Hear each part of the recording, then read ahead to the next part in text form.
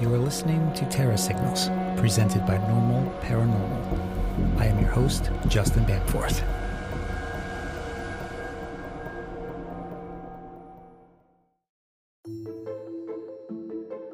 Jamie Victor is back. He was on a previous episode talking about his incredible experiences with synchronicities. Some call these extreme coincidences, but I like to refer to them as super synchronicities, or super syncs for short. This is when coincidences take on a deeper, more profound meaning. And if you heard my first interview with Jamie, you know how incredibly fascinating his synchronicities tend to be. Now, for those of you hearing Jamie for the first time, this man has been experiencing synchronicities throughout his entire life. I first met him over a decade ago when we worked for the same employer. He began to share some of these super syncs, so I encouraged him to start journaling these. Well, in 2012, he did just that and continues to this very day. And tonight, Jamie will share more of these incredible events, which we didn't get a chance to cover the first time. So Jamie Victor, thank you for joining the show. Hey, Justin. Thanks for having me back, buddy. All right, let's get into this. Can you provide just a quick overview of what synchronicity is and how it differs from coincidence? Okay, so a synchronicity is something that happens that seems like a coincidence, whether it be something that is like a signal to something else that happened during that day or something in your life. But there's no normal coincidence. You and I are talking about baseball, and then we get off of this podcast. I turn the TV on, and baseball is on. Well, this isn't the 80s, so that really wouldn't happen. Today you have to pick exactly what you want to watch ahead of time. Or you go out, we go to a restaurant, we overhear someone talking about baseball. Well, baseball isn't all that significant. Even if it was, that's just, to both of us, it's a whatever.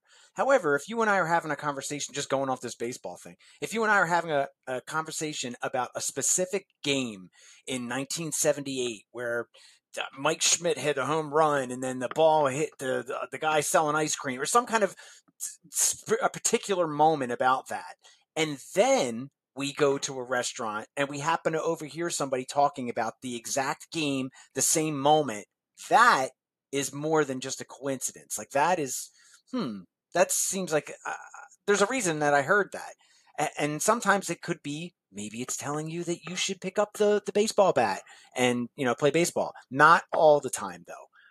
So if something like that happens, then what will happen is if you pay attention to these little things that happen, the more that they will occur, and then you can start to put patterns together. And then as it builds, those patterns can influence and affect your life in strange, indirect, and also direct ways. Where do you think these synchronicities originate? What could be the source? My perspective on it is changing. And it's different than what I thought last time. I couldn't even tell you what I really thought last time. I think that it's, part of me thinks that it's signs from, angels or whatever you might want to call it, just letting you know that reminding you that you're on the right path in life and you're doing what you're supposed to be doing. However, now I'm starting to think that consciousness as a whole is like a big radio station, and everyone is a receiver. And so it's transmitting this signal constantly, and we all tap into that in different ways, whatever those ways are, who knows. But I'm starting to think now that maybe there's a way that when these things happen often because you figure out ways of tapping into the consciousness better. But I'm not, as it applies to me, I'm not like meditating or doing anything to strengthen that connection. These things just continue to happen for me, and they're just weird. So I just keep writing them down, and I don't know. I think that the answer has yet to totally reveal itself to me. Do you think the more that you are in tune to these super syncs, that the more they tend to happen? Yes. Do you think if these weren't happening, that you would be kind of lost in life or directionless? That's a good question, Justin. Maybe and maybe not. Well, I wouldn't say that if one doesn't happen, I don't get upset. So it's not like, oh no, magical things aren't happening every day, or you know what I mean? Like, oh, I'm not getting all of these symbols and signs and things. It doesn't, because it doesn't always happen. It happens frequently, but I wouldn't say. I would probably be disappointed if it stopped, but at the same time, I don't know if it would directly affect I don't know. That's a complicated question. I'm not really sure. So you experience a particular incident quite frequently, and you call it simultexting. What is that? So simultexting, I call it simultexting. It'll be if you and I were to have one, it would be like, huh, I wonder what Justin's up to today. I know he had that thing he was supposed to do. I wonder how he's doing. And then I'll go and pick up my phone, and you'll text me right then and be like, "Hey, Jamie, just want to say hello," or not even just like, "Hey, did you see this new whatever on the internet or something?" And oh, that's weird. Like, Justin, I was just going to text you, and you texted me. That happens to me not as frequently as it used to. Certain people, it happens repeatedly with, not necessarily different people. Are those certain people ones that you're close with, or are they just acquaintances? Or I think so. I think it also has to do with the people that I have these synchronicities with. Certain people I have like a connection with, and I think that might be part of it. almost like they're kind of like predestined to to be part of these shared experiences in a way. I don't know. Maybe that could be one way. That could be part of it. Is there anyone in particular that it happens the most with that you're aware of? My friend Sue. It happens today. It happened today actually with her. A buddy of mine sent me this video. It's really funny. You have to see it, but it's a little illustration of famous rock stars as everyday objects. So it's an illustration, a little cartoon, and there's Robert Plant, a sample of Robert Plant from a song, and it's used to be a forklift. And then there's Kurt Cobain, and he's doing like yeah or whatever like from the song, and it's a coffee grinder, so it's the sound of a coffee grinder. It's really fun. So I sent that to her today, and then she responded. Oh, I had it right here. She responded, "It's so crazy you sent this. We were in Maryland, and I saw a sign that said J and V's, my initials, J and V's as I was driving, and didn't get to snap a picture. Then you sent me a text like 5 minutes later." So that's kind of strange. But yeah, her and I will have that happen where she'll be thinking about me and vice versa. And so what I like to do is if I'm doing something and a thought comes into my head about a person, whether or not it's something I'm working on and it reminds me of them, or if someone pops into my head, I will text them right then and just say, "Hey, how you doing? Just thinking about you. Hope you're having a good day," and see what happens. And sometimes people go, "Oh my God, I was just gonna text you."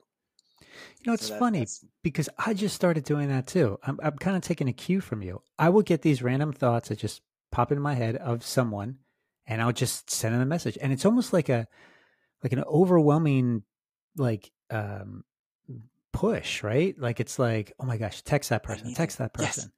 Yeah. That's what it feels like, huh? Like I need to. Yeah. Just say hello. I just reach out to this person. Yes. Interesting. I wonder how many of you who are listening to this episode right now have experienced that. If so, please let me know. Go to my website, normalparanormal.org. There's a contact form. I'd love to hear about it. And just to find out how many of you have experienced these synchronicities. But you have more, right? Matthew Cause from the band Not a Surf mentioned this one time on Facebook, where people were talking about that, and he's saying like, yeah, back in the day, what would happen is you would when we had landlines, you'd pick up the phone to dial someone to call someone. You'd pick up the phone, and they would be on the other line, and that would be like a simultext. Now we text, but back in the day when you had to make a phone call, and that would happen sometimes. So that's really strange, right? So I guess in all forms of texting and phone communication, it's there. I'm wondering if the telephone, in all of its various forms and iterations, if it's something about that particular tool, that communication device, that kind of like unlocks our psyche and allows us to have some of these moments. Because, I mean, not just your experiences, but we have. I think the researcher Rupert Sheldrake covered this, where he was actually measuring if you can predict when somebody's going to call you, and he found out that in fact it is possible. It happens a lot. And I think he got into this aspect he called a morphic resonance, where certain people will have this ability, they'll have this connection to others, especially ones that they're close with, and they'll be able to predict them calling them right before it happens. But nowadays, maybe that's taken the form of text messages, but you have a couple other ones that happen today, synchronicities. Um, this is my buddy Josh. He does sound professionally, and he lives out in Los Angeles. And I was talking to him today about a song that I just finished. I sent him a song to work on for me. He did some mixing and some production work on the song, and it was weird because I was designing a business card, well, a rewards program card today for my girlfriend. She's a hairdresser and a barber. So we came up with this idea to have one of those, like when you buy coffee, buy 10 cups of coffee, get the 11th one free. We're like, well, what if we do that with haircuts and call it the Harry Styles Rewards Program? So I made her this little Harry Styles, thing. I designed a little stamp. We're going to have a stamp made so she can stamp the little Harry Styles head. And then Josh, I just finished it. And then Josh called me. And he's like, oh, yeah, I just got connected with this guy, so-and-so, and he's done engineering for Harry Styles. And I was like, oh, Josh, I just finished making just now. Like, that's crazy. And another thing that happened earlier today, I was thinking about a video for this same song. It's called Under the Sea. And I was like, oh, what if I had my band members, me and the 3 band members, in astronaut costumes, and we're standing in a boat, and then, the band in a boat. And then one at a time, we dive into the ocean. And then my bandmate texts me today. We were going back and forth, and he's like, oh, by the way, I have a great idea. Band boat. So I'm like, Gary, I know this is not what you're referencing. I know you probably mean something else, but this is weird because maybe an hour ago, 2 hours ago, or 2 hours prior to that time, I thought about, I pictured us, the band, in a boat. Interesting. Yeah, kind of weird, right? Kind of weird. Oh, Justin, I got so many that have been happening. It's so crazy. Last weekend, my girlfriend and her son and I are driving to the Quakertown Flea Market, and I put on Q-Mart.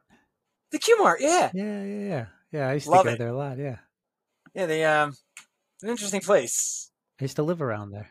Oh, really? Yeah, when I was a kid. Yeah, I grew up in Souderton, so not far from there. Oh. So very familiar. Did they have wrestling there when you were a kid? They did, yeah. And they did? Yep. And I actually took my photo with one of the wrestlers there. Oh, so. Did not know that. We're walking. So we'll get back to the story. We're on the way to the Quakertown Flea Market. I have my liked songs playing from my phone from Spotify. It's over 2,000 songs. And it's just, I have it on random. And they're just playing one after another. Totally. One song's hip hop song. The next song is, Tame Impala. Like, it's very varied. And her son just randomly starts talking about the band The Zombies from the 60s. And he's just like, yeah, the Zombies had 3 hit songs, but I think they had better songs. Some of their other songs are better than those 3 songs. And then I was like, oh, yeah, that one. There's one that I really like. I can't think of the name of it. And he's like, oh, This Will Be Our Year? I'm like, yeah, that's it. I love that song. And then that song came on. I mean, we know that our phones are listening to us all the time, right? But I don't know if Spotify does that. I've never been driving and listening to a playlist and then talked about a band or a song and then Spotify just decided to play it. That's never happened. So either it was, or because then I tested it after and we started talking about, I'm like, well, that's weird. The other musicians that we talked about didn't come up. And then I started kind of testing it and saying the different bands and it didn't play the rest of them. So that was strange. And then we went to the Quakertown Flea Market. And yeah. Wow, that is strange. Well, I know a lot of people are listening to this show through Spotify. So if you've experienced that, please let me know. I think that synchronicities are happening on a much larger scale. It's just most people just chalk it up as coincidence, right? Yeah. I mean, and again, who do you report it to, right? If something happens, yeah, you tell your buddies, you tell your friends, but that's it. Then you just let it go. But you've been documenting these. When they happen to you, you journal them and you take detailed notes as soon as it happens. I mean, it is remarkable. Let's get into some more. All right, some other recent ones. So July 11th is my mom's birthday. It's also my friend Billy's birthday. The last time I had seen Billy was May 20th, which was my father's birthday. My father's passed, but it was his birthday. Last time I saw Billy. He came to see my band play. after our performance, I was talking to him, and he says, you guys need to add a ballad. You need to add a slow song. I'm like, all right, I'll think about it. So they did. So Brenda and I wrote a slow song. And then my buddy Josh had just finished like a pre-mix, like version 1 mix of the song, and sent it to me. And so basically, like Brenda and I wrote and recorded the whole song in GarageBand, and then had like a rough demo. I send those files to my buddy Josh. He takes those files and puts them into Pro Tools, which is the real music software, and does all his little knob twisting and makes it sound amazing. He also, like, this song, he actually did some production stuff where he listened to the song and he was like, do you mind if I mix some things around? I said, no, please do. He completely like disassembled the beginning of the song and reassembled it, and it made it like so much better. But this is because Billy inspired this. So I text Billy, happy birthday. I have a birthday present for you. You said the last time I saw you, now this is weird. So last time I saw him was my dad's birthday. Now I'm texting him on his birthday, which is my mom's birthday. And I'm saying, hey, we did it. We did it. Nobody's heard it yet, but here's a version of the song. And then he texts me back and he's like, that's weird. I'm in California, which is where Josh lives. Today's my birthday, and I'm wearing your band's t-shirt. Oh, wow. It was his birthday. He wore the t-shirt. Kind of strange. Strange, right? Yeah. It's kind of strange, but this happens to you so frequently that it's no longer strange. It's just part of your normal day-to-day experience, Let's get into a little bit about the band. I know we have a track we're going to play, later on, but let's talk about Fossils from the Future. Where did this come from? This is your current band now, and it's comprised of you and your girlfriend, Brenda, and is there anyone else involved? Jace is with it too, right? Yeah, Jace, he's in another band together. Jason are in another band together called R.A. Jr. And recently, our friend Gary, who was in a band with Jace 15 years ago, he just joined the band on keyboards and soundscapes and samples and stuff. He's like our little magic man back there. And it's also, that's kind of interesting how that came about, because now we all practice in my house, where the drums that Jace is playing is Gary's drum set from like 15, 20 years ago that was Gary's drums that he played. And now Jace is playing them. And Gary is playing keyboards, which he didn't play keyboards before, across from, like, so Gary and Jace were in a band before, but Gary played drums and Jace played guitar and sang. In this band, Jace is playing drums and Gary is playing keyboards, but Jace is playing Gary's drums. It's kind of like a weird, like, that wasn't supposed to happen. But yeah, anyway, that band, Fossils from the Future, is a band that I came up with partly because of you, Justin, like, and your influence on me and your inspiration that you've provided me for over the years, and you've got me more and more into the topic of strangeness. And now it's my buddy, kind of weird. But yeah, the band started from there, and I write music. It's blues rock music. I call it paranormal blues rock because the songs are about paranormal topics and just areas of strangeness, high strangeness.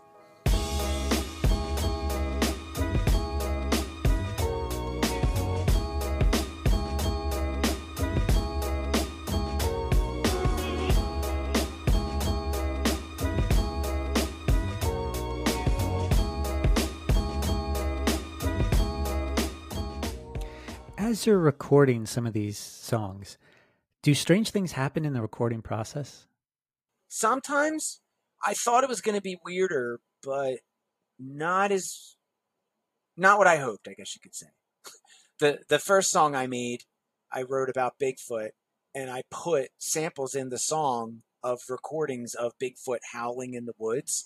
And I do wonder if, because I put that in the song, that song, I don't want to say it was cursed, but it was a journey to get that song finished and recorded. I kept having all these weird difficulties, and I wonder, like, because I stamped that sound in there, I don't know, like, because the other songs haven't been, there's always something that happens when you're recording. Actually, a weird one just happened recently. So when Brenda and I were doing this demo, we wanted to do a shaker part. So usually you would do, sit there and you do the shaker for the whole song. Now you want to add a tambourine. So then after you go back and you do the tambourine through the whole song. So we thought, let's try to be like productive and efficient. You do the tambourine, I'll do the shaker, and we'll do it at the same time. To save time, we'll just put them on the same track. You can't necessarily separate the instruments that way, but we're just trying to save time. So she and I are sitting across from each other, and we're trying to in sync. You could do it on your own, but it's very difficult to do across with another person. You instantly go out of sync. So we just kept fumbling. So I told her, close your eyes so you're not looking at me and I'm not looking at you, and we can just focus on the instrument. That just so happened, when I said that, just so happened to be in a part of the song where conceptually in the song, the listener goes underwater, and it happened right then. I didn't do that on purpose because we were just listening to the drums. It's hard to explain, but basically I was not aware exactly where I was in the song when we were doing it because we were writing it as we were recording it.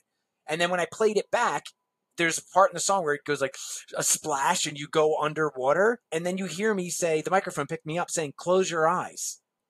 It's that's kind of like a weird, interesting synchronicity, Yeah, that is kind of peculiar. But you haven't picked up any errant voices that are clearly not yours or anything. No, thankfully not. Have you had any? I know this is a topic that you'd rather not think about or fixate on, but have you ever had any paranormal experiences take place in your home? Yeah, no, I mean, yes, actually. Some strange things have happened here, but not scary. Multiple people have had deja vu in the same spot in my kitchen. I've also had weird things happen in that same exact spot. Very strange things. And we talked about it, actually. I talked about it during our last chat.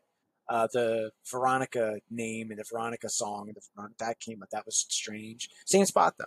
My mother had never had deja vu before, and she got it in my house. And she's like, all of a sudden, she started acting like, I was like, what's the matter? Are you okay? You okay? She's like, she didn't know how to describe it. And then when she's like, I feel like we did this before, but what I'm saying, I'm like, yeah, Ma, that you're having deja vu.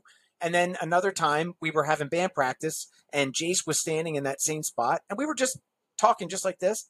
And then, and he just goes, huh, that's weird. I'm like, what? He goes, I just had deja vu in the same spot. Huh. Weird. Yeah, that is really weird. And the fact that your mother has never had a deja vu experience prior to that, that's even stranger. That's really strange. Yeah, I thought everybody had deja vu experiences. I thought so too. Yeah, the way that she described it, it was interesting because she didn't know what was happening, and it's happening as I'm saying it right now. This happened already, but it did. And she was so confused, and I was like, "Ma, you said deja vu." Yeah. So you sent me a list of various synchronicities. These are in no particular order, but we're just going to follow the order because some of these, the way you've written some of these, they do capture my attention. Mario Andretti. Yeah, so around 2009, 2010, I was using Mario Andretti as an analogy because that's what I do. I always speak in analogies and metaphors. I mean, not always. I'm not like Socrates. I'm not trying to say that. But I mean, I use analogies and metaphors a lot in life to help myself describe things to people. And because everyone can relate to like food, for instance, I will use food all the time. But my life at that time was in turmoil. And so I came up with this analogy where I was telling people, I was like Mario Andretti. And I was like, winning all the races, boom, boom, boom, world champion. And then I got into a terrible accident where the car flipped over and caught on fire. And oh my God, but I was alive and I came out okay. I was kind of banged up, but I was okay. So I took some time to heal. And then when I was ready to get back into racing, I was nervous to jump back into the car. So I decided to get into the pit. And I thought, you know what? I'll get my bearings in the pit. And then this is probably a terrible analogy to people that actually race cars for a living, because I know it's completely different being in the pit than racing G-forces. I understand that. But this is just how I applied it to my life. I'm like, oh, I'll go into the pit for a while, and then when I'm ready, I'll start, maybe do the pace car, and then get back up into doing the racing again. And I was saying this to people, pretty frequently. My band at the time, a different band, had a show, and this is also kind of significant because it's weird enough as it is. The Mario Andretti thing is weird enough. It's just when I also think back to other details, I'm like, oh, actually, this is even stranger, because that's when I decided at that time I was looking for another band to partner up with, team up with, and say, hey, let's build shows together, and let's do this thing together. So I was trying to pick bands that I really liked and appreciated and respected. And I thought, you know what? If I want to partner up with a band that I want to go see their shows when they're not playing with me. And I ended up being on this show with a band called All Right Junior, and my buddy Jace and Mike, buddies Jace and Mike, were in the band, and another guy, Rob, was playing bass. And I was playing with a band called Sweet Eureka. And I was watching them and thinking, you know what? These guys, I want to partner up with these guys. I'm going to talk to them about this. So not right now, but I started thinking that. And this is separate from the Andretti thing. But I did on my own. I started listening to their music, and I'm didn't tell them. I'm just getting into their music. I was like, this band is awesome. And I'd known them at that point for 10 years. But I didn't really, we played shows together and stuff, but I wasn't all that familiar with their songs. And then I started listening on my own. And I'm like, I really like this. And I told them, and when I did tell them, they were like, huh, well, it's funny. Our bass player just quit, and we need a bass player. Do you want to join the band? We need a bass player. And I had just quit my job. So I'm like, well, I have more time now to do things I want to do. And I joined the band, and that was 7 years ago. I'm still the bass player. However, the weird thing about the Mario Andretti thing was that show that we both bands played was a benefit for Paws. It's an animal shelter, and they had a raffle. So you bought raffle tickets, and go around and put the ticket in the cup for the whatever the raffle prize is, and then they call your number, and if you win, you win. Well, there just happened to be a framed photo of Mario Andretti, which is odd because he's not popular anymore. He was when I was a kid, so most people don't even know who he is nowadays. So, but most people younger, is what I should say. And I put a raffle ticket in the thing, and I won it. It's right there hanging on my wall. So, kind of strange. But the fact that where that happened, that alone is strange, because it's strange too, because it's not like it's not like I was using the Philadelphia Flyers as an analogy, and then they had a Flyers thing and I bid on. That's ubiquitous. Even though the Flyers were at a time really important in my life, it's still ubiquitous. Mario Andretti, he hasn't raced cars since what, 1998? So it's really weird that they had, of all things, there at this raffle, an autographed photo of him. I thought that's weird. I put one ticket in, and I won it. Sheesh. Well, speaking of the Flyers, you've actually interacted with some Flyers personalities. Bill Clement is one of those.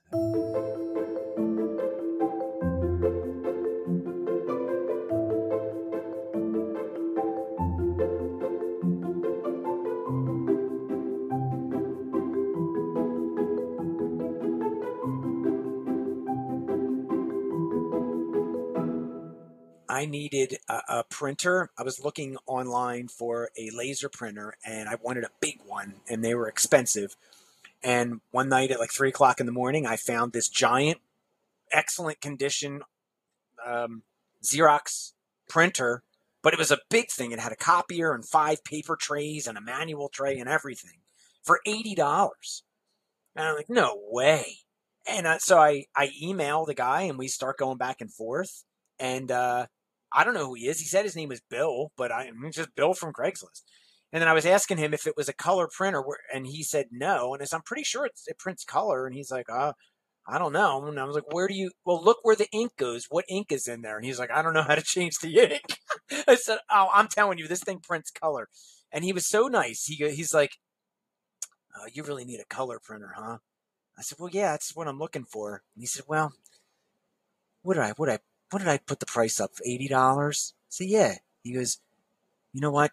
How about you come to my house and try it out? And if you like it, it doesn't print color. You can just have it. I said, no, I'm not going to just take it. I said, let me come to your house and I'll say, I'm telling you it prints color. And then I go to his house, and it was a strange experience because when you buy things on Craigslist, you meet all kinds of people. And I pulled into this development that was interesting because there was, you're in a nice development when there's no cars parked on the street because there isn't a sidewalk. Like there's nowhere for people to park. You have to park in the driveway. It's a private community.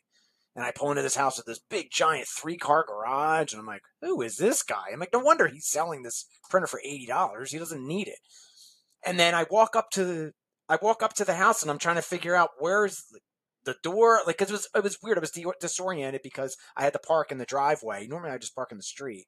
And while I'm trying to figure out what to do, the garage door starts opening. So I walk up to the garage door, and this man is standing there, and I just see his feet and his legs as the door is opening, and he starts talking to me before the door all the way opens, which was kind of interesting. So, I'm saying, like, the doors, he's covered like this, and I just hear, hey, Jamie, how you doing? I'm like, oh, he's like, hey, it's so nice to meet you. And then I'm like, hey, hi, it's Jamie. And then the timing also was weird, too, because as he said, I'm Bill, was when it was almost like he timed it. He's like, oh, how you doing? And then, oh, I'm Bill. And it revealed him. And I was like, Bill Clement? And Bill Clement was on the Flyers. He won both Stanley Cups with the Flyers in the 70s. But I grew up watching the Flyers on TV, and Bill Clement was the color commentator. So I was just like, oh my God, like a childhood idol. Like, oh my goodness. Like, wow. And I got to go into his house, and we go up into his office, and I'm expecting there to be Flyer stuff everywhere, and there's like nothing. And I'm like, oh, and he's like, yeah, I'm moving. So, oh, he's like, that's why I'm not bringing this heavy printer with me. So it took Bill Clement and I an hour. At this point, I see this giant printer. It does only print black, which is hilarious to me. It's just a copier, fax, everything. But I thought it was funny because Bill Clement was a color commentator for the Flyers, and he had a printer that only printed black. That's just kind of funny. I see what you did there. We take the whole thing apart. We had to take it apart and everything, and I'm unscrewing it. We're trying to take the top off, and he gives me a screwdriver. And I don't know if I told you this before, Justin, but whenever I meet famous people, it's always cool until the last minute. I always, at the last minute, say something dumb, and I just always do it.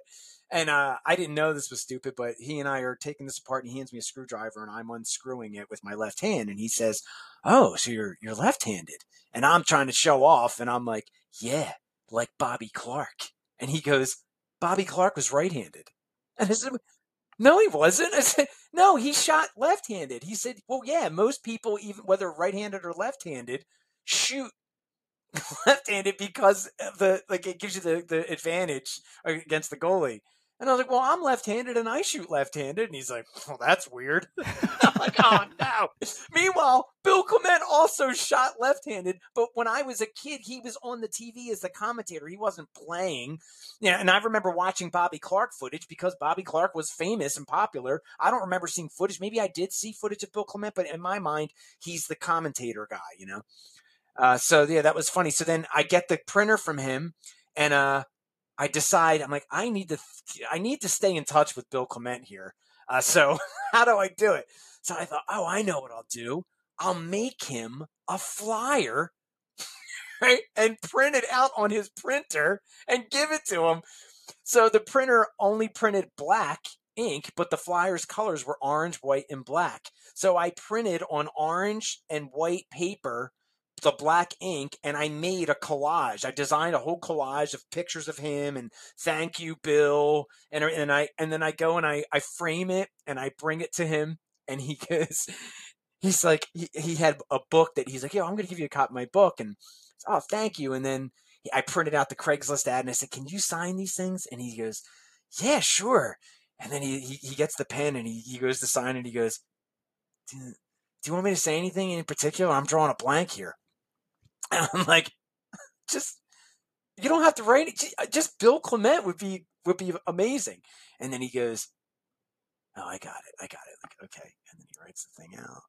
And then I look at it and it says, to Jamie, a true original, Flyers forever, Bill Clement. And I go, true original. He goes, well, yeah, like when you have to make a copy, you have an original, and then you have to make a copy. So I gave him a pun as a gift, and then he made a pun sign. That is Amazing, amazing. absolutely amazing. Well, let's get into some really weird stuff related to UFOs and the "Catch Me If You Can" story, or the Kinross incident. Oh yeah, very strange. Um, I wrote a song about aliens being chased and hunted down by the Air Force. And instead of saying that in the music, I thought what I'll do is I'll write the song from that perspective, from the perspective of the Air Force chasing and trying the aliens and catch me if you can, you can't catch me. But I won't say aliens in there or Air Force. It could be about anything. And then, but the artwork will be of, that's where it'll give it away what it's about. So I wanted to create this artwork where I had a flying saucer and a jet shooting it down, and I wanted to make it look like a comic book from the 50s. I had this like specific vision in mind. So you had actually given me a gift, an awesome gift. You gave me the Bob Lazar S4 UFO model, and I thought, oh, you know what? I'm going to put this model together, and then I'm going to make a model of a jet and hang them. I'll build the models, and then I'll hang them with fishing wire, and I'll take a picture of it, and that'll be the cover. So I start looking for, jet models, and I thought, well, wait a minute. If I'm going to do this, I want to be accurate. So what jets shot down those UFOs? There's, when the Army scrambles a jet, what is it? Is it the F-14 Tomcat, or what is the jet specifically? But I knew there were jets that they sent specifically for this that were geared toward that. So I start Googling jets that intercepted UFOs, and a whole bunch come up, but this one keeps coming up, the F-89C Scorpion that was in from the 50s. It had that 50s look. I'm like, that is the jet. So I'm looking all over for it to buy this model, and I'm thinking, oh, I'm going to do this. And then I talked to my friend Adam about it. I'm trying to think. I knew these happened. I don't think it was the same day, but the day that I told you about this and the synchronicity happened, that was on the same day. So I may have been thinking about this prior, and I talked to Adam about it. I think that's what was happening. And Adam said to me, he's like, have you ever made a model before? And I was like, yeah. Or maybe that happened after. Anyway, part of the story, but not as important as the core here.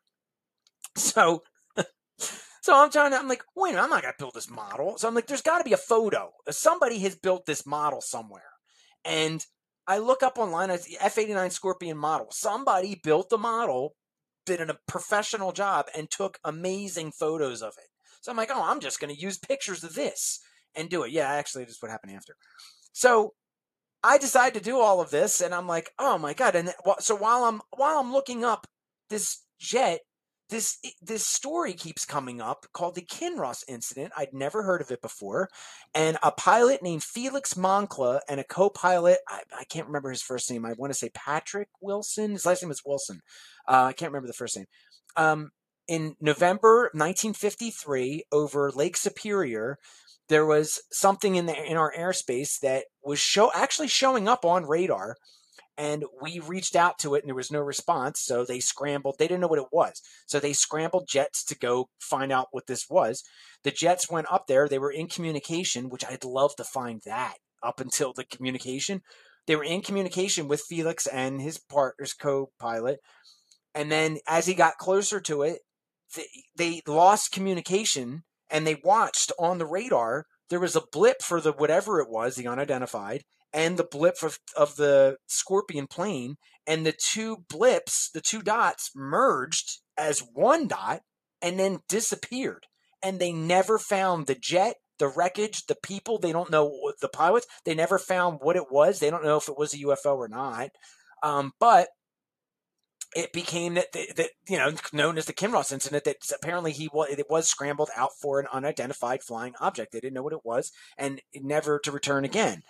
And I was like, oh wow, that's crazy. So then I'm looking up the Kinross incident, and I find that these people made a documentary. Somebody made a documentary about it.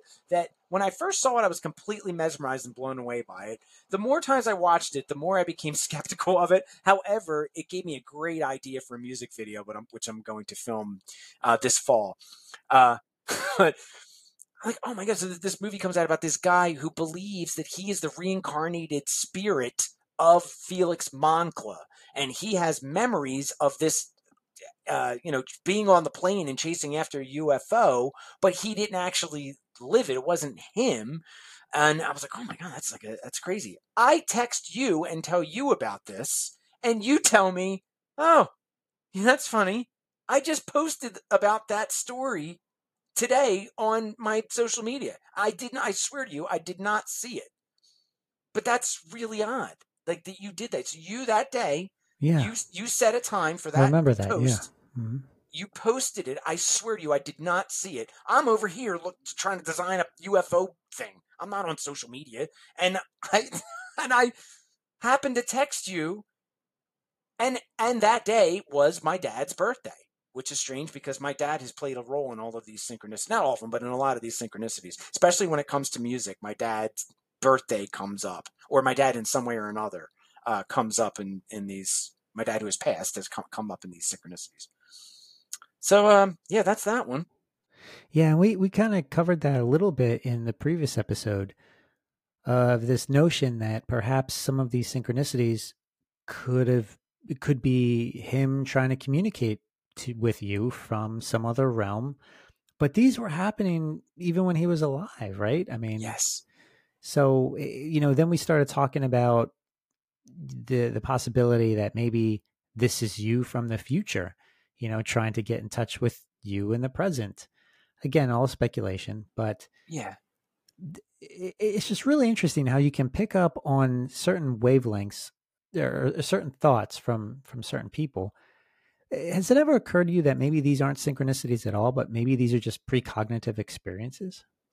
yes, Ah. because I have those two separate from where I'm like, whoa, where I do have precognitive abilities, but I can't control it. It just happens. I don't want to control it, but I am able to predict the future, I guess you could say. But it's not something that I sit with a crystal ball and do. It's not something where I like focus my intentions to let me predict the future. It's just things happen. I'll say them to people or I'll do them, and then they happen. So it's just weird, and I just wonder if other people just have this. I think everybody probably has a natural ability to do it. It might be something that was just a bigger part of humanity in civilizations past, and we've just it's a muscle that's grown dormant now. Like people talk about our pineal gland and your third eye. Everyone has it, and maybe some people know how to open it more than others. I mean, but I'm not. I'm not like an active pineal gland person. I'm not trying to do it. It's just these things happen. They happen to me. It's pretty significant to me, and then I write them down, and then we talk to them to you about them. Have you always had this ability, this inadvertent precognition? I don't think so. But if things happen before it, so I'd have to like really go back and like probably I want to say probably, but it's not as strong as it is now. It's stronger now than it was. I guess that just for anything would be the same. Practice makes perfect. Because I'm wondering if there was some sort of event that kind of triggered it or set things in motion that kind of unlocked that third eye. Maybe there was a catalyst event that took place in your life.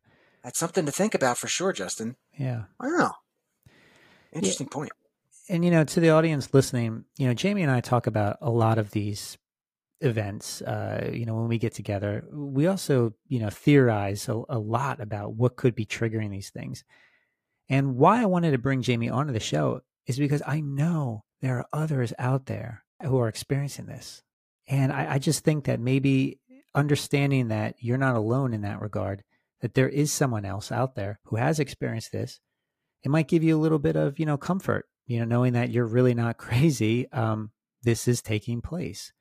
But the important thing is documenting it as soon as it happens, write detailed notes. And that's what you do, Jamie, so that you don't lose all that information. And then you can go back and look at it later and kind of like connect some dots, find out if there was something that was connected to someone else, or if there was a reason or purpose for it.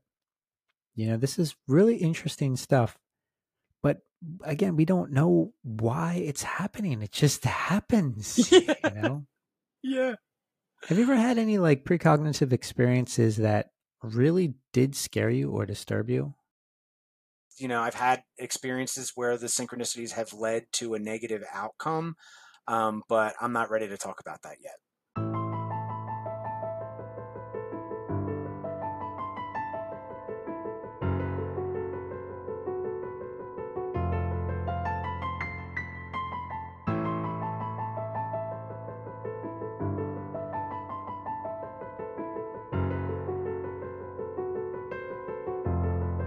What about Iowa? What is that? That's a pretty vague bullet point you gave me here. Iowa. Iowa's just a weird one. Um, a friend of mine, my friend Allie and I went to get dinner one night, and we went to this restaurant in Manayunk that was packed, and there was nowhere to sit, and the only spots we could get were at the bar. So it was like wait an hour and a half to sit down, or just sit at the end of the bar. So we sat at the end of the bar, and it was fine. It was great. Behind us, there were these two women that we didn't even notice they were there at first. We didn't even know that you could sit there, but there was two seats at the window that when we saw them, we were like, oh, whoa, there's people right here. And we started talking to these two women. They were both doctors. And one of them, it was a very weird exchange that we had with them. It was nice and playful and fun and flirty a little bit, but at the same time, it was kind of like weird. So this one woman starts talking about her boyfriend in like a negative way, and I was like, "Oh, wait, so you like your boyfriend or you don't like him?" And she was like, "Well, he's from Iowa." I'm like, "Okay." And she's like, "Have you ever been to Iowa?" I said, "No." And she's like, "Well, you would understand. Like, if you were, you would get it." I'm like, "All right. So you trying to say that he's boring?" "Oh, no, no." I'm like, "Are you okay? Are you trying to say you don't like him?" "No, I love my boyfriend." Okay, like why are we having this conversation? Like it was the whole conversation was strange. That was just one part of it. So we were making a joke about it. We're like, oh, Iowa. Go home that night. The next day I get up and I'm running errands. I'm driving through an intersection and light turns green and I start going through. Just as I go through, this truck turns from the intersection and gets in front of me, and he has an Iowa license plate.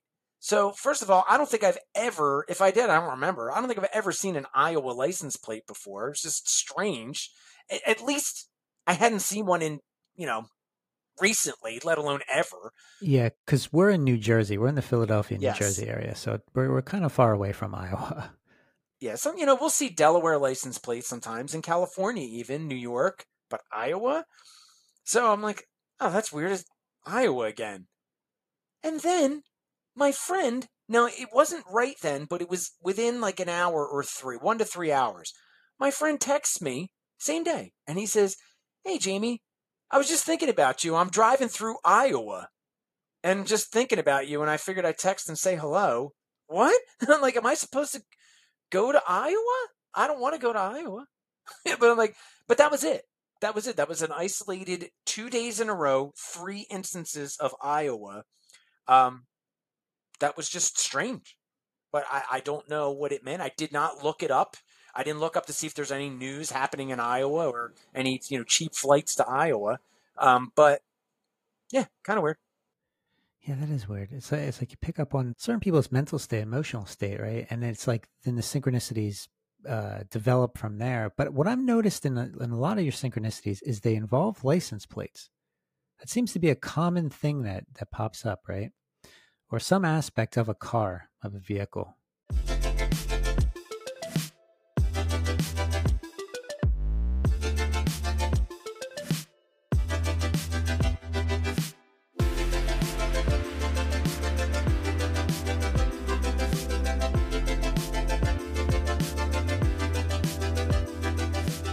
All right, let's get into Dave Foley leads to Jesse Daly. What's that about? This is a good one.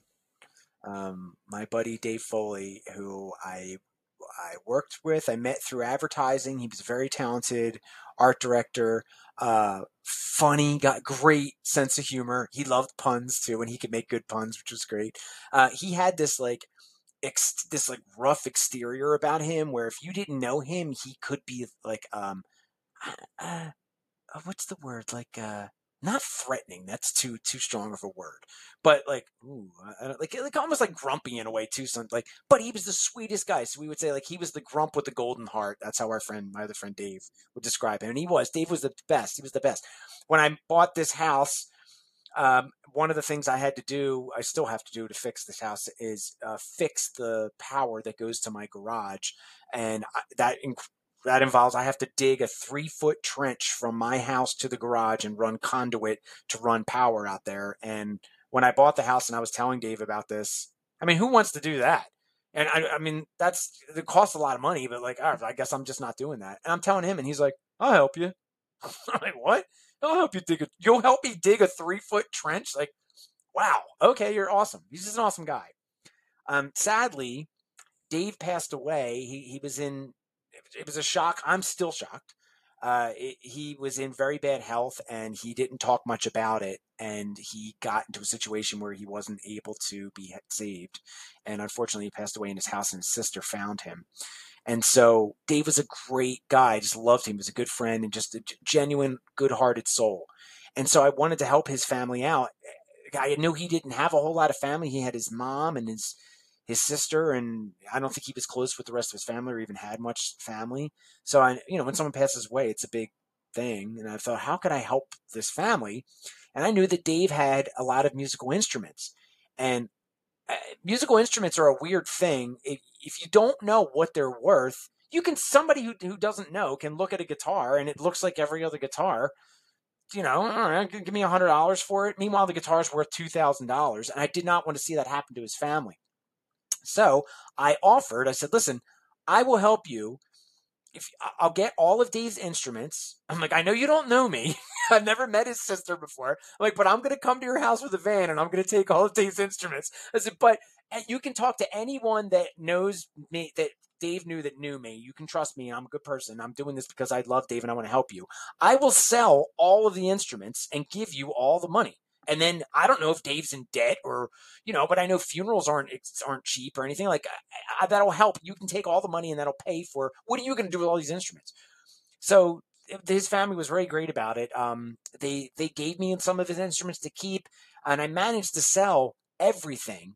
And I made his family thousands of dollars just from Craigslist and, and Facebook Marketplace, which, Craigslist is my favorite website. But man, oh man, do you meet people. Yes, you have the potential to meet the one and only Mr. Bill Clement.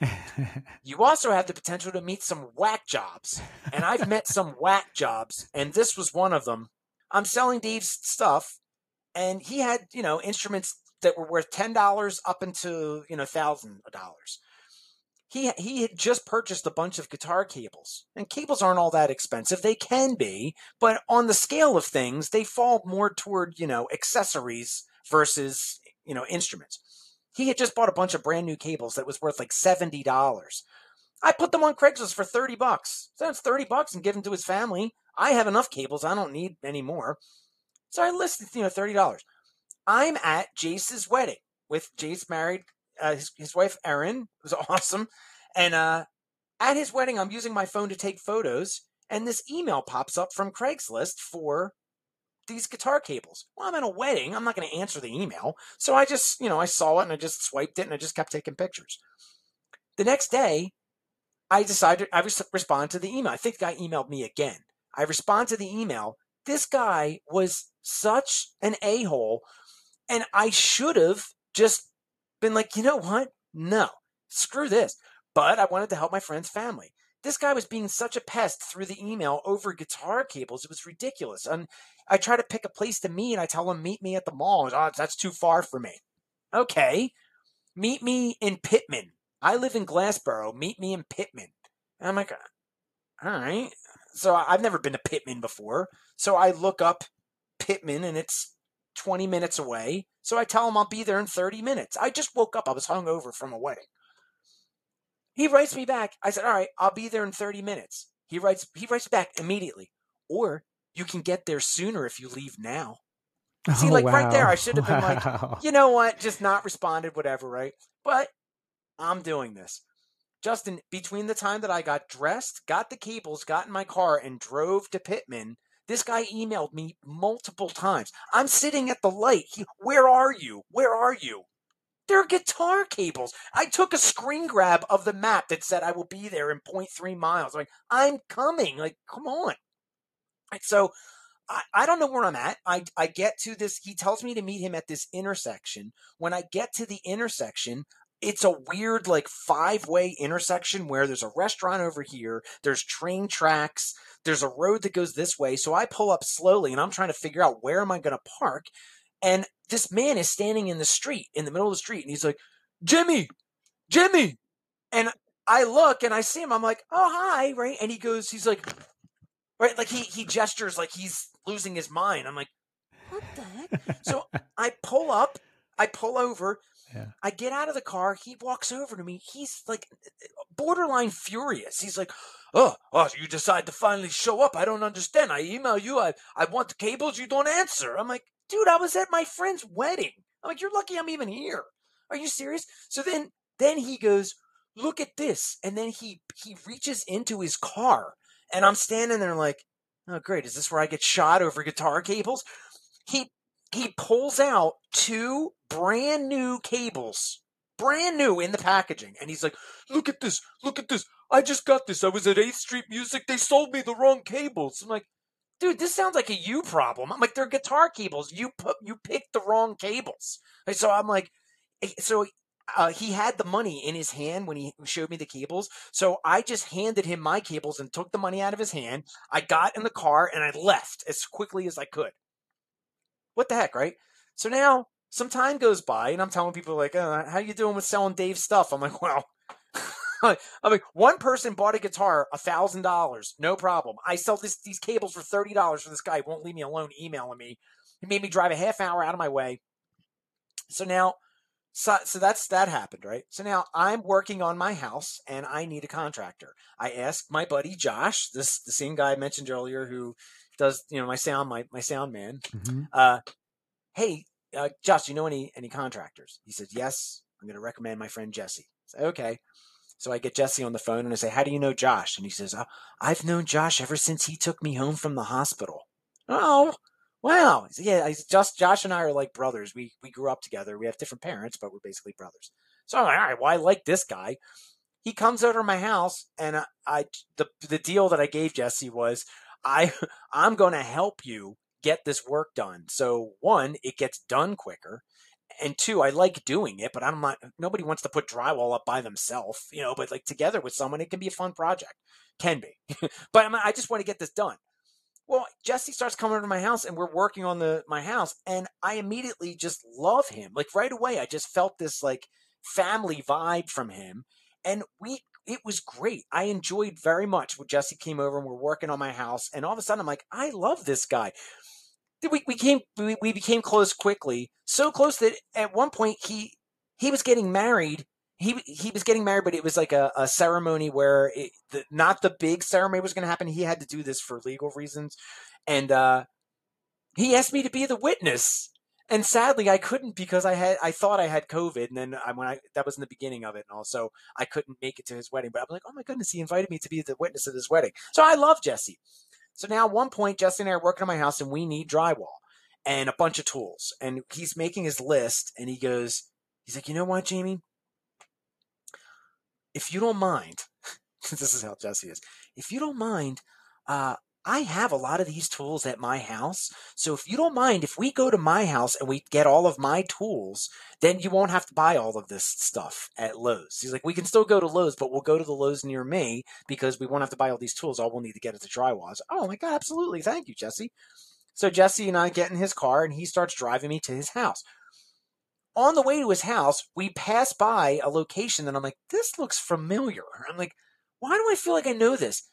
Jesse took me past the Everlast house, the house that I was originally going to buy and move into, but it turned out there was an underground oil tank, and I didn't want to pay to get that's expensive to remove, so I ended up not buying that house. Well, a workaround, if you don't want to, you want to pay $40,000 to have an oil tank removed, you can still buy that land and use it, just not as a house. So they knocked that house over and they put up a public storage. Like, not a Publix store, it was a different brand, but like kind of interesting. And I'm like, oh, he's like, yeah, that's how they get around it. I'm like, well, that's weird because I almost bought that house, and now here I am with you helping me work on the house that I did buy. Like, kind of weird. And for those of you listening right now, if you want to learn more about that Everlast house, go back, find the first episode with Jamie, and he talks about that. So on the way to Jesse's house, we're driving. I'm like, this looks so familiar. Justin, we pull up to that intersection where I met that crazy guy with the cables. Yeah. Jesse lives right there. So that day, when I went and I was in the middle of this street with the lunatic with these guitar cables, if Jesse opened his front door and stood outside, I would have seen him. Wow. Isn't that weird? And then Jesse became instantly like a close friend. So I think I was that. I mean, I already knew that I was like meant to meet Jesse, but that solidified it for me that Jesse and I are supposed to be friends. Like that was supposed to happen. How odd. Also, how odd that if I was selling guitar cables for myself and this guy said to me, if you leave now, you can get here sooner, I would have just not answered the email. I'm not going out of my way for $30 guitar. You know what I'm saying? Yeah, yeah. And you could have met anywhere else in the entire state of New Jersey, and yet you guys met there. So that's really interesting. And it was the day after a wedding, and there's the wedding connection. You're being asked to be a witness for the wedding. Justin, I didn't notice that. Oh, you're right. Another weird thing, on the corner was a pizza place called Menino's Pizza, and I grew up with Sal Menino. Now, that wasn't the pizza place that he worked at. I think he started at one, or I think it was in his family. I'm not sure how he ran the pizza place, but there were multiple locations, and I believe that that's one of the locations of my childhood friend Sal on the corner there. Kind of weird, just like another weird little side coincidence.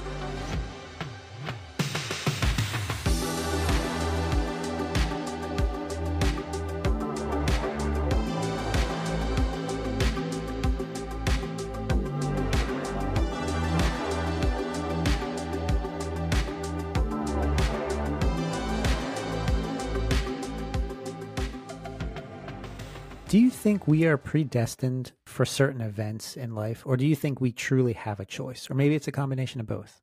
It might be a combination of both. Possibly a combination of both. What makes you think that? Because there are things that have happened in my life that I kind of want to say like I've known were going to happen, but it only makes sense. Well, I don't know, actually. I mean, it's kind of hard to... I don't know. It's kind of hard to like classify it. Yeah. How much of our lives are really centered around free will, and how much of it is already, programmed to happen? I mean, you hear a lot of times the simulation theory, where we're just in this one big computer game, right? And everything is pre-programmed. Well, I mean, two things. One being our friend Michael Lewis, his perspective is that we as humans have free will. Everyone has, his perspective is that everyone is on a predetermined path, but we have free will, so we stray from that path. But when synchronicities happen, that is, what's the word? Like that, not proof, but that's like, I can't think of the word, like qualification that you're back. Validation? Yes, that you're back on the path that you're supposed to be on. So that's kind of interesting. Also, you made me think of this. When we do certain activities, we have a way of doing it. Like you like to go to the movies. I'm just saying this. Like you like to get there. I'm not saying that you, Justin, in particular, but like you like to go to the movies and you like to see the previews. So you like to get to the movie theater 30 minutes ahead of time so you can get in line and get your popcorn and your soda and then set up in the seat, find your seats in time to watch the previews. Then you have other people that make it just at the last minute when the movie's starting, and you're like, oh my God, you just paid all that money to get here. You missed the beginning. But some people swim in a different stream.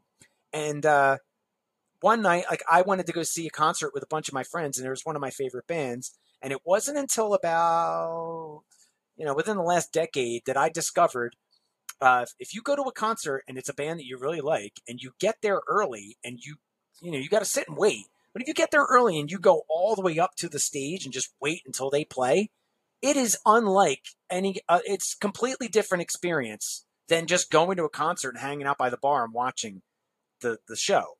So whenever there's a band that I really, really like, I'll go up in front, get there early, and do all of that. Well, I went to see a band years ago with a bunch of friends of mine called Phanogram, and I was super excited because I wanted to get there early. And my friends are like, "Oh, let's meet up at the bar ahead of time," and I'm like, "All right, we'll get one drink, and then I get there and I'm hanging out with them, and these people are not like me. Like, I gotta be there, and I gotta be this, and I gotta do this, And they're all just loose and everything. And meanwhile, I'm like happy to be with my friends, but I'm like, yo, let's get this moving. Like, are we leaving now? They're like, oh no, we just ordered another round of beers. I'm like, get a beer at the concert. Like, come on, right? Now, but I'm like, I'm at the mercy of them, like pretty much, So I'm with them. Now I'm waiting for everyone to get the second round of drinks. Like, okay. Then they finish them. Then we go outside. Now they're lighting up cigarettes. I'm like, can you smoke and walk?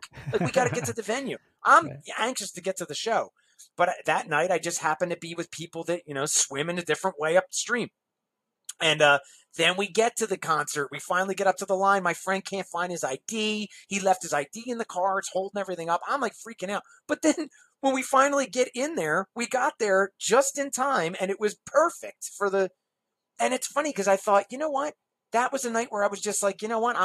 This is how it's going to be. I'm going to get there when I get there. And it worked out. And meanwhile, they're like, see, it's fine. It's fine. We got here in time. I'm like, no, that was just lucky, But that was a lesson that I learned. Like, sometimes you can't control, if you're with a group of people that aren't going to handle the situation like you, and you're in no rush and whatever, And I've gotten to the point in my life now where if I miss the concert, who cares? It's more fun. Like, the point of that is to be with your friends, really. At least that night, because I went with a group of friends. If I was going to a concert by myself, although I've gone to concerts by myself and been disappointed and just left, so it's more about I'm like you. Like, I like to be in control, right? I like to be in the driver's seat. I like to know what's about to happen next. Well, we're not always offered that luxury. And sometimes we just have to let things happen as they're meant to happen. And somehow, some way, things just work out in the end. Yes. And it's, it's great that it does, but it's also frustrating because we put so much time and effort and energy, and, being designers, that's, what we both do as, a day job. We pay attention to those details, right? We obsess over those details. Everything has to be perfectly planned and aligned just right. But things just have a weird way of working themselves out. And being the way that we are, which is also kind of funny, like what'll happen, like I'm the kind of guy that will carry an umbrella around with me even when it's not raining, on the chance that if it rains, I have an umbrella. And then you carry an umbrella around with you for 5 years, and then you're going through your backpack and you're like, why am I carrying this umbrella? I never used it. You take it out, the next day you get stuck in the rain. There's a lot of things we can't control in life, but there's a lot of things we can control in life too. And I think you can control how to interpret some of these experiences, because it is so easy to let it kind of become like an unhealthy obsession where you're following these signs, these clues that lead nowhere. And it almost brings up like the whole trickster aspect to the phenomenon, Have you run into that lately, or that we didn't cover in the first episode? Any of these like wild goose chases that just really frustrate you, where you think it means something, you're almost certain that it has a deeper meaning, but it really doesn't? I mean, I can't think of anything specific or off the top of my head. I mean, but there is definitely a trickster aspect where it can be interpreted as a trickster aspect, or just one thing that's also pretty prevalent in the high strangeness arena is a sense of humor, like the trickster, or just like, oh my the jokester. God, the jokester. Yeah, it's like it has a sense of humor to it. Like it teases you. And that's, I think that's played a part in a bunch of these situations. You meet a lot of interesting people. You have a lot of interesting stories. You just have a way of sharing these stories that just, I don't know, it excites me. It fascinates me. But some of the people, Jamie, that you meet are just, oh my gosh, it's almost like a scene out of a movie. And one of these that always comes back to me that I've never forgotten is when you have shared this story with me about Diablo.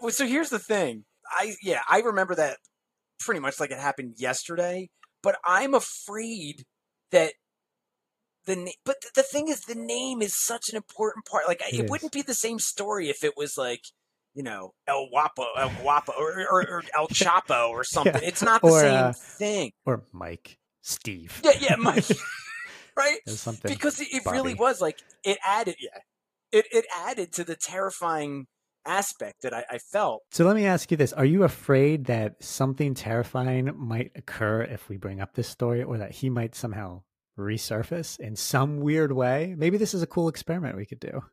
Well, you know what? Because actually, here's the thing. I guess what it could be is, it is a code name. Okay.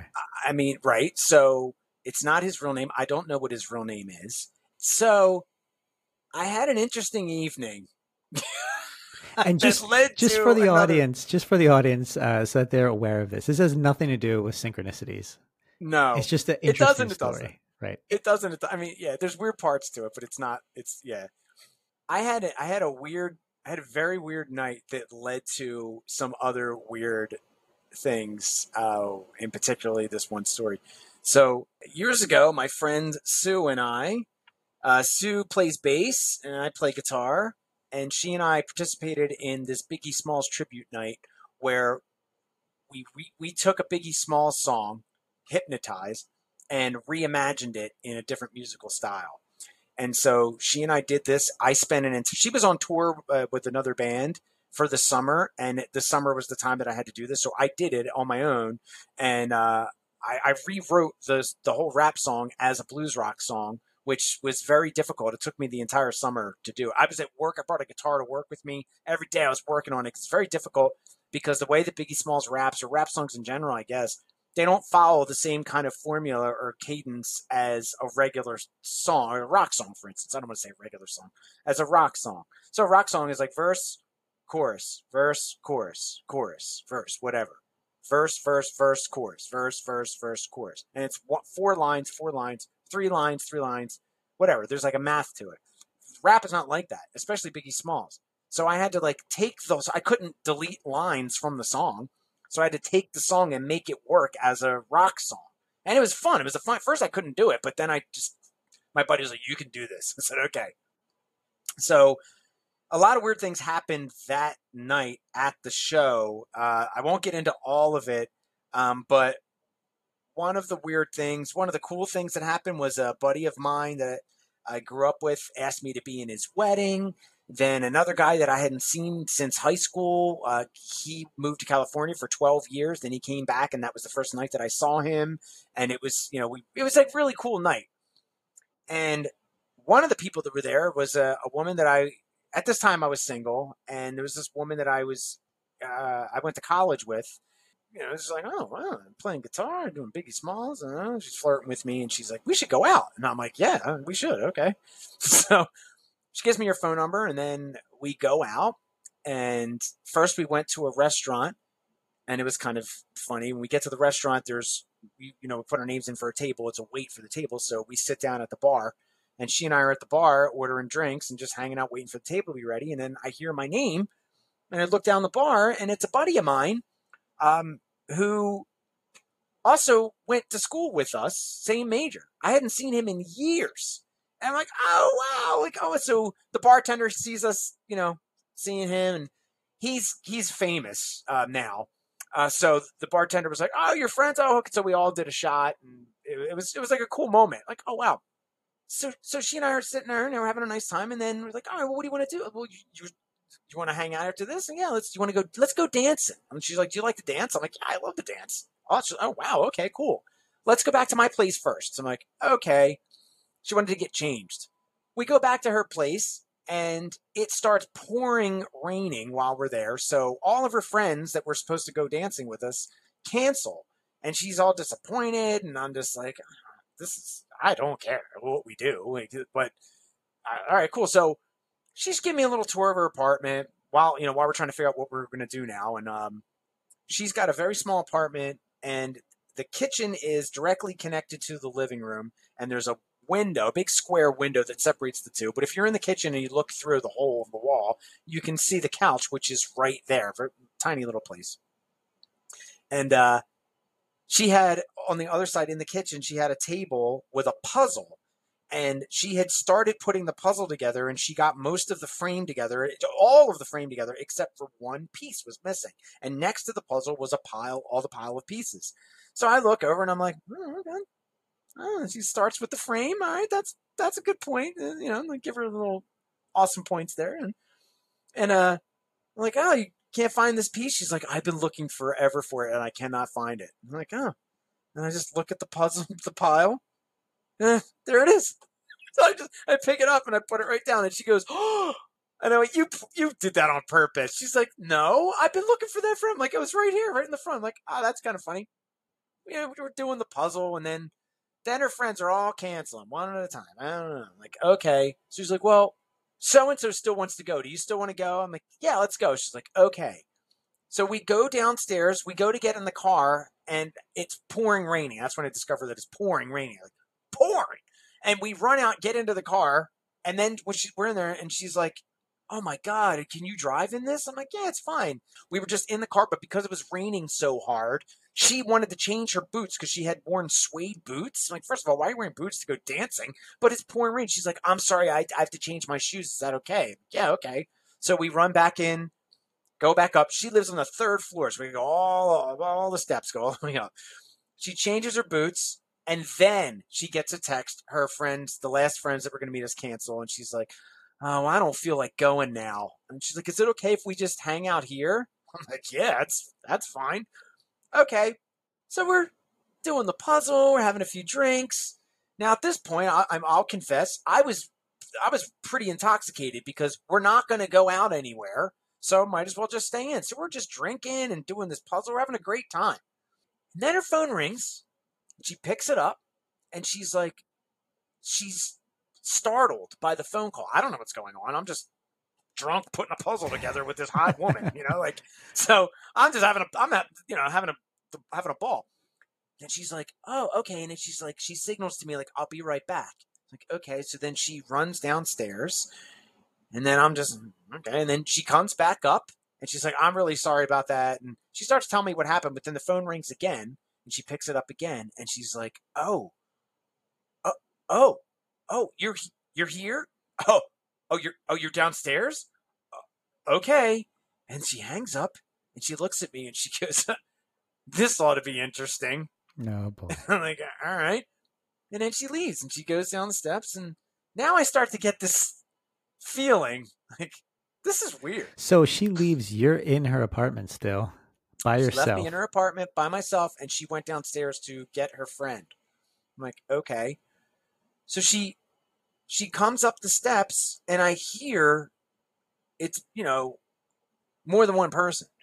So then she comes up the steps, and then I hear a door close, and then just she comes walking out. Like, the way that her apartment was set up, her bathroom was in her bedroom, and it was right by the steps. So I just hear, people coming up. I see her, and then I hear a door close, and then she's like, my friend's here. He just went into the bathroom.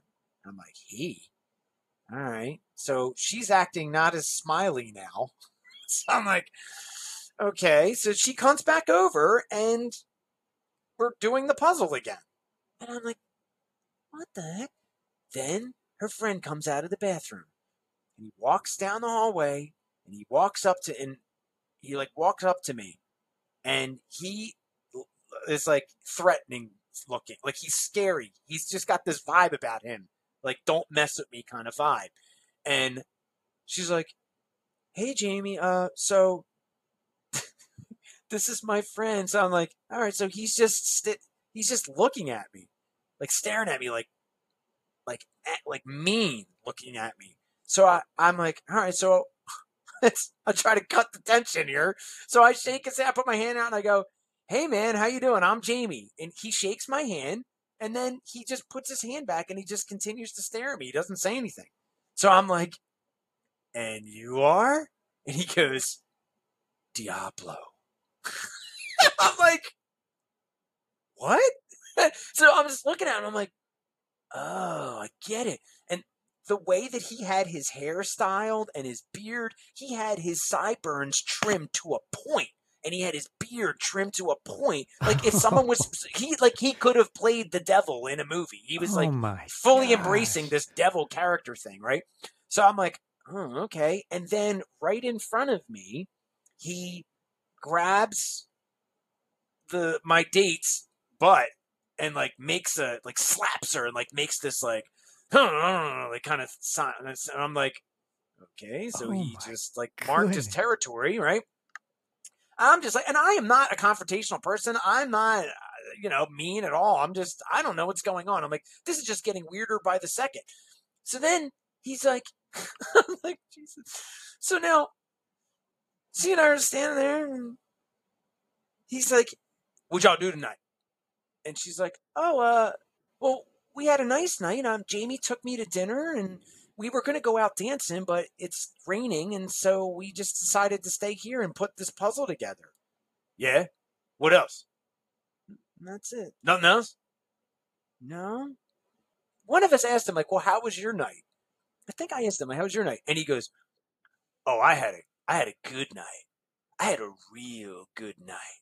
And then he takes out a wad of money, like hundreds, that looked like something straight out of The Sopranos. He pulled out a wad of cash that looked like a cartoon wad of cash.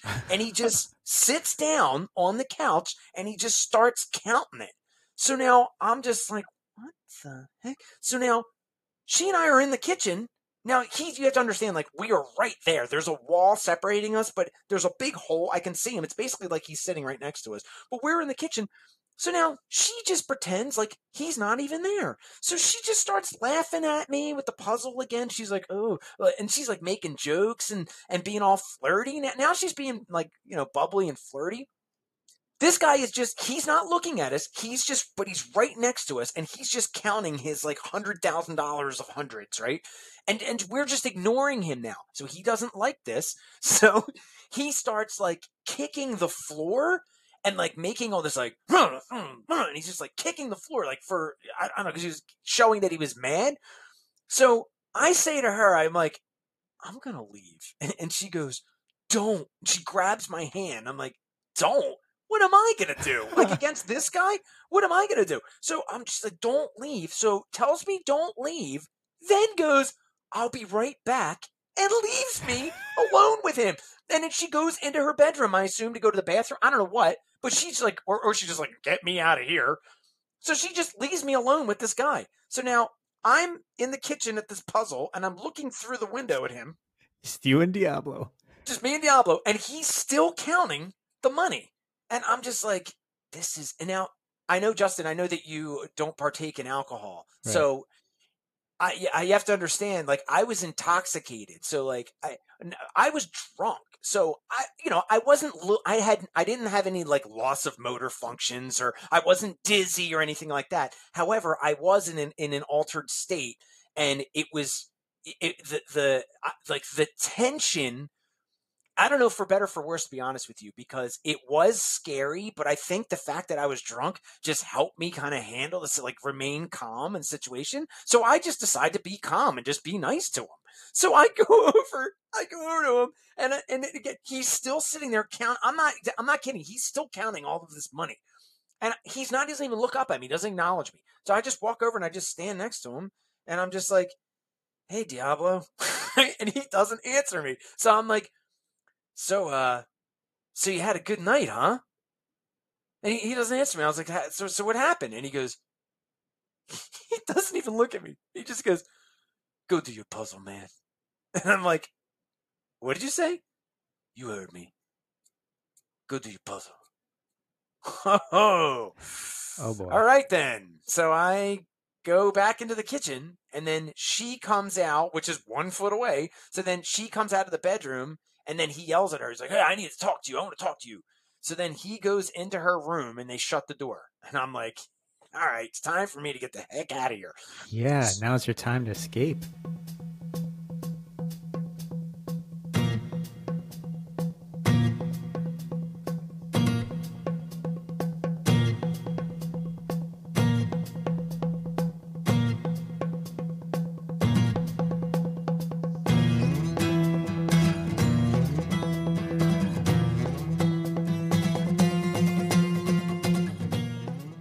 So now I'm like, I'm like trying to get my bearings, and I'm like, oh my God. I'm like, all right, I got to gather my stuff. I'm like, oh, my coat's over there. And then like, where's my wallet? I'm like trying to like gather all of my things. And I'm just like, I got to get out of here. So I'm like, oh, I slowly. So I get everything. And then I'm just like, okay, I'm ready to leave. And then they come out of the room, and she goes, Jamie, I'm really sorry, but I'm going to have to ask you to leave. And I'm like, oh, I'm leaving. I'm on my way. And then he stands in front of the doorway and blocks it. And then he just has his hands in his pockets, and he's just standing right in front of the door. So you couldn't get out. So I couldn't get out. So I walk. There's no other way out. Right? So I walk up to him, and I'm just like, all right, well, I'm just trying to, stay cool, stay calm.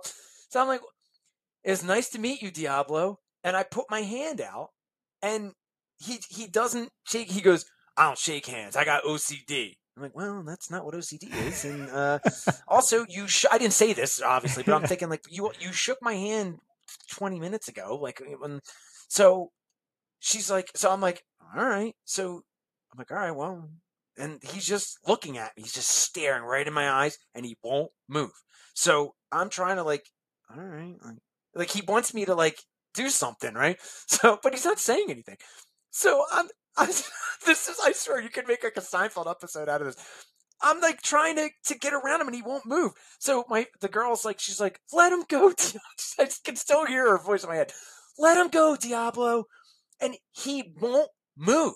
So I force myself around him, and I'm like rubbing right up against his body, like right around him. Like I think there was like a little like railing or something, because there was an area where like I couldn't have like faked him out and run behind him. He was blocking the opening, and I had to like slow motion rub into him.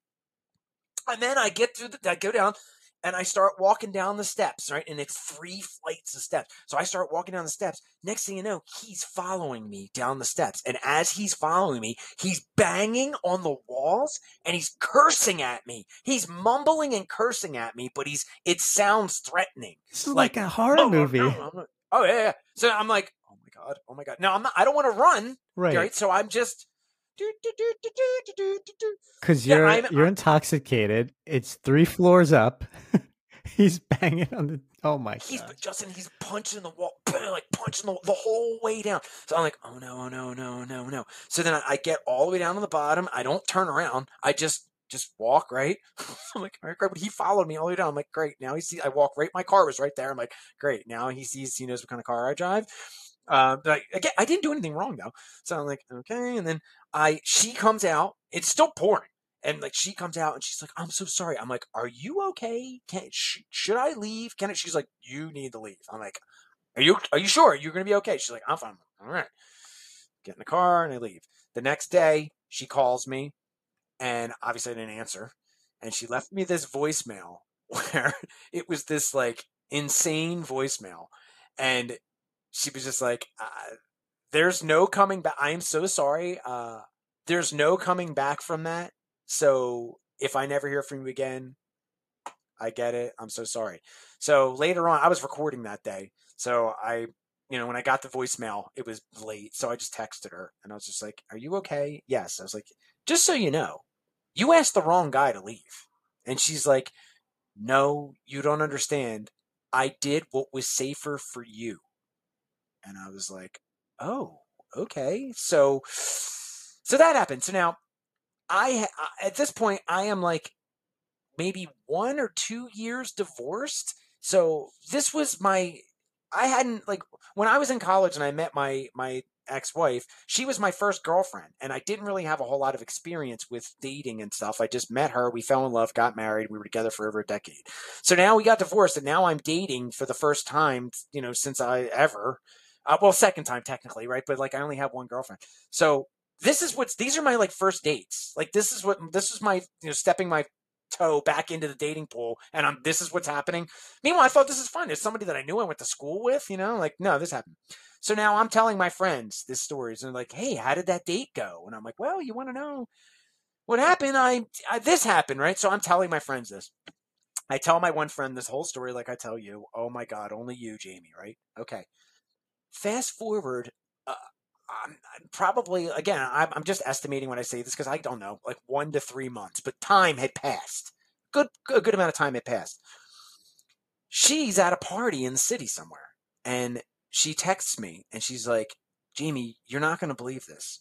I'm at a party in the city, and somebody at the party decided that they wanted to try to get some drugs.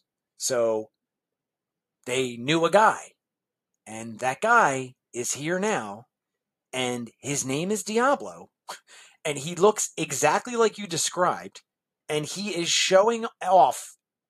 He's showing off his gun and his money and his bulletproof vest to everyone. Oh my gosh! First of all, who does that? Like, who does it? Hey, guess what, everyone? I'm a drug dealer, and I have a gun, and try and shoot me. I have a. Why would you show that off to people?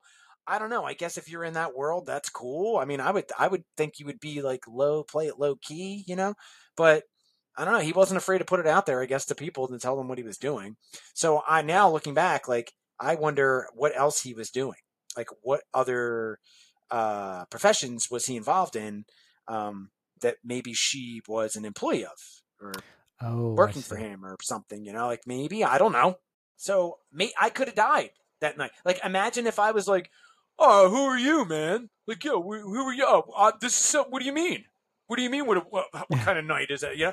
I mean, I'm not like that, but imagine if that could have happened. I could have gotten stabbed or shot or something. Like, could have ended a little differently. I mean, you're like a cat. You have several lives.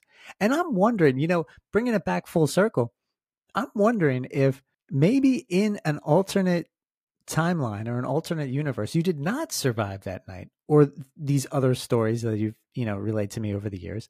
And it's created a fork in the road, so to speak.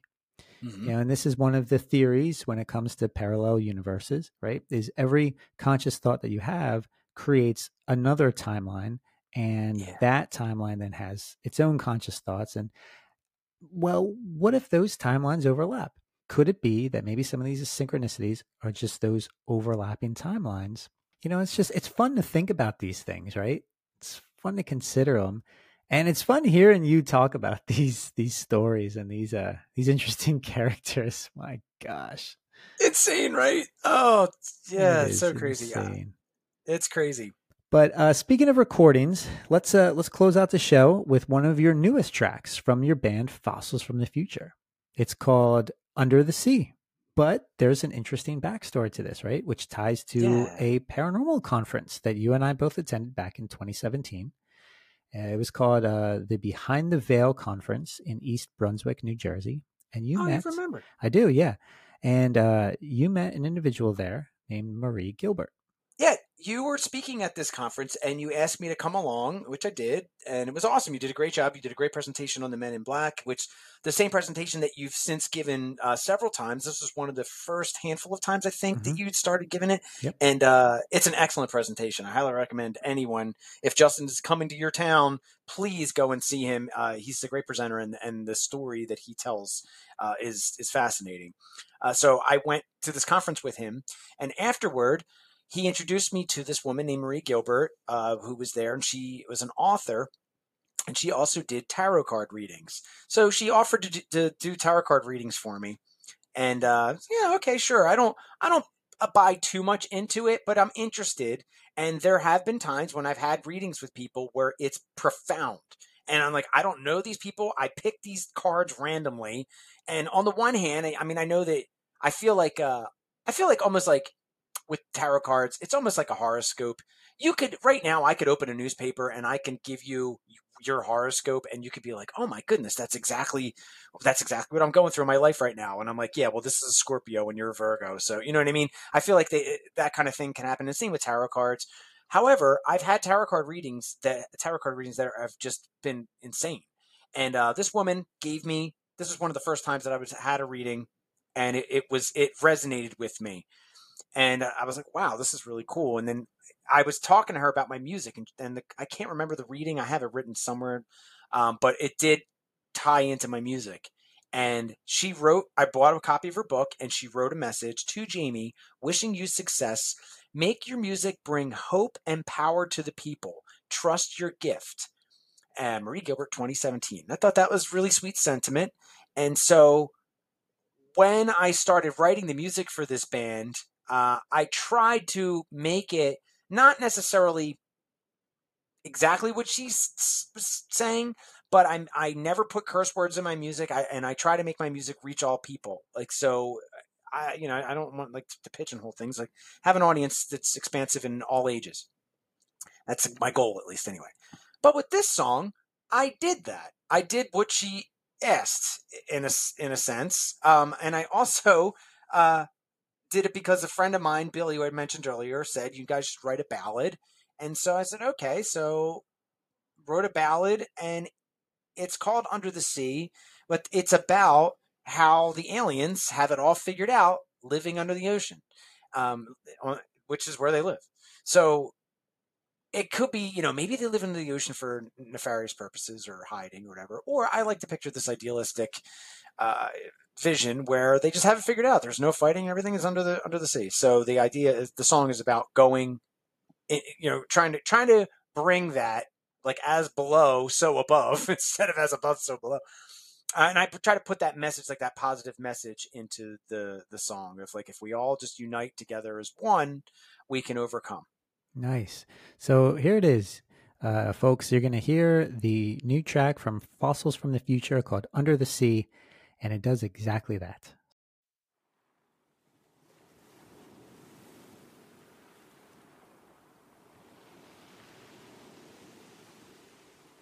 There is a place in the deepest part of space. There's a sea without a land, and there's no one in command. All the waves are miles away, and you can't tell night from day. It's quiet and serene, so surreal what's happening under the sea.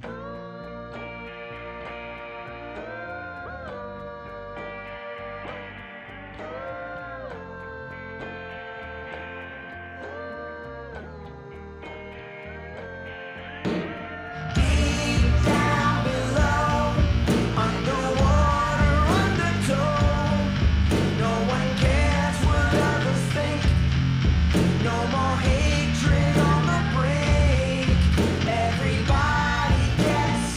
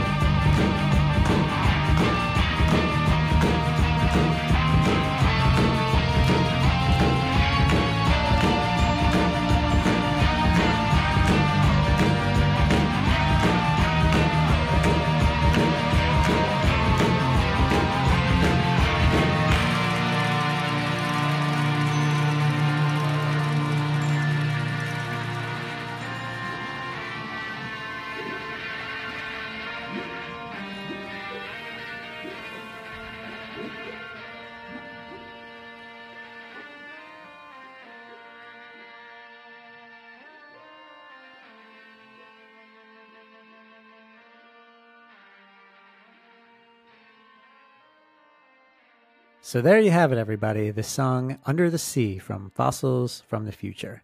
Where can people find more about the band?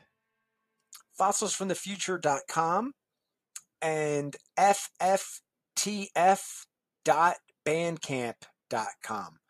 I also have a Facebook and an Instagram, but I only use that to announce the shows. But if you want to listen to the music, there are songs, demo. They're just demos. So I made all of these demos by myself. I did have some help, but I play all the instruments except for the drums. Except for two of the songs. My friend Adam played bass on BBW, the song about the Big Bad Wolf, and Brenda played bass and sang backups, and she also helped with some percussion parts on this song Under the Sea. So there you have it, everyone. Go to fossilsfromthefuture.com or fftf.bandcamp.com. And there you will see all of the information of the band, some of the songs, where they're playing. If you're in the East Coast, but you don't just play shows on the East Coast, you travel all over, right? For this band so far, it's only been local. Well, I'm sure that's going to change. So you're doing good things, my friend. And as always, thank you for coming on the show. We'll have to have you back on and talk about some of those other synchronicities that never seem to end. Awesome. Thank you, Justin. You have been listening to Terra Signals with Justin Bamforth and presented by Normal Paranormal. For more on this show and other topics of high strangeness, please visit normalparanormal.org or visit the program website at terrasignals.com.